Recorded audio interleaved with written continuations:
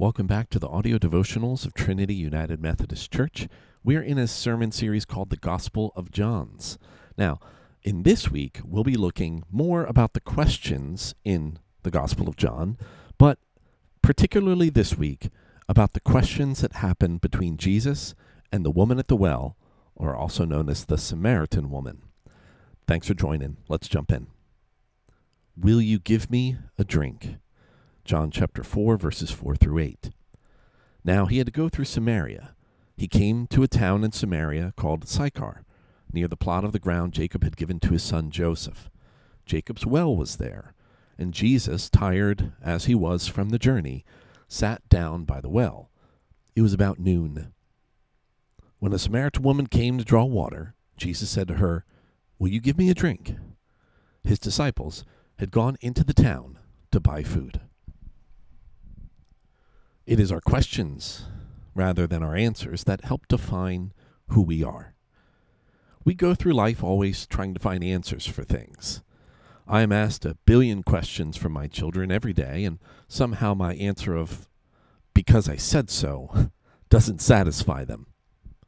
If we are busy trying to find the answer without looking at the questions, we will miss it. In fact, we might even give the wrong answer.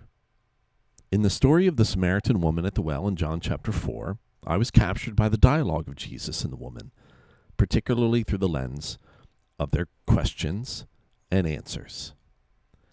When Jesus asks this woman for a drink, it really was a groundbreaking event. There's a lot going on here with the cultural context during the time of Jesus. I'm sure you may have heard a sermon or two about this passage and how Jesus breaks down all types of barriers just by speaking to this woman. I won't belabor this beautiful point. I'll just simply say that Jesus always invites.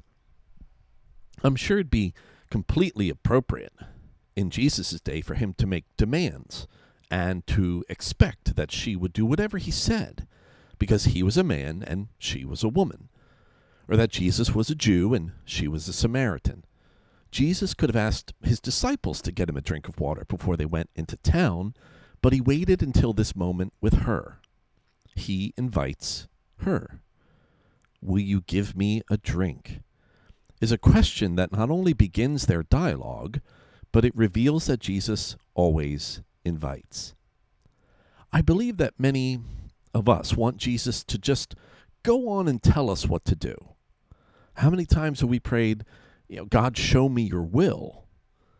Today, Jesus might not be interested in just giving you the answer.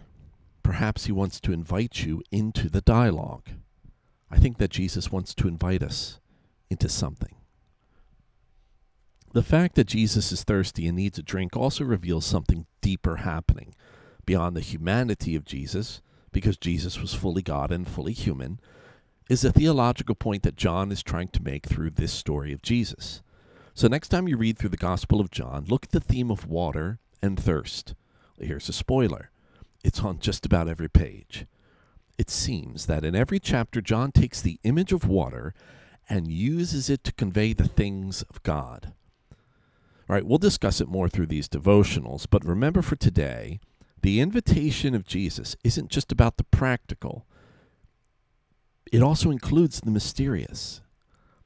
God just might invite you to do something today.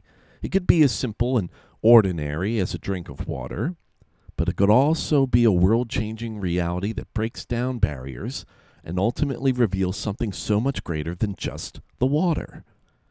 Maybe we miss this because we are too worried about giving an answer back to Jesus' invitation in our lives. Look at his questions instead. Prayer. Lord, what do you have for me today? Amen. Thanks for listening to the devotionals. May you be filled with grace and peace.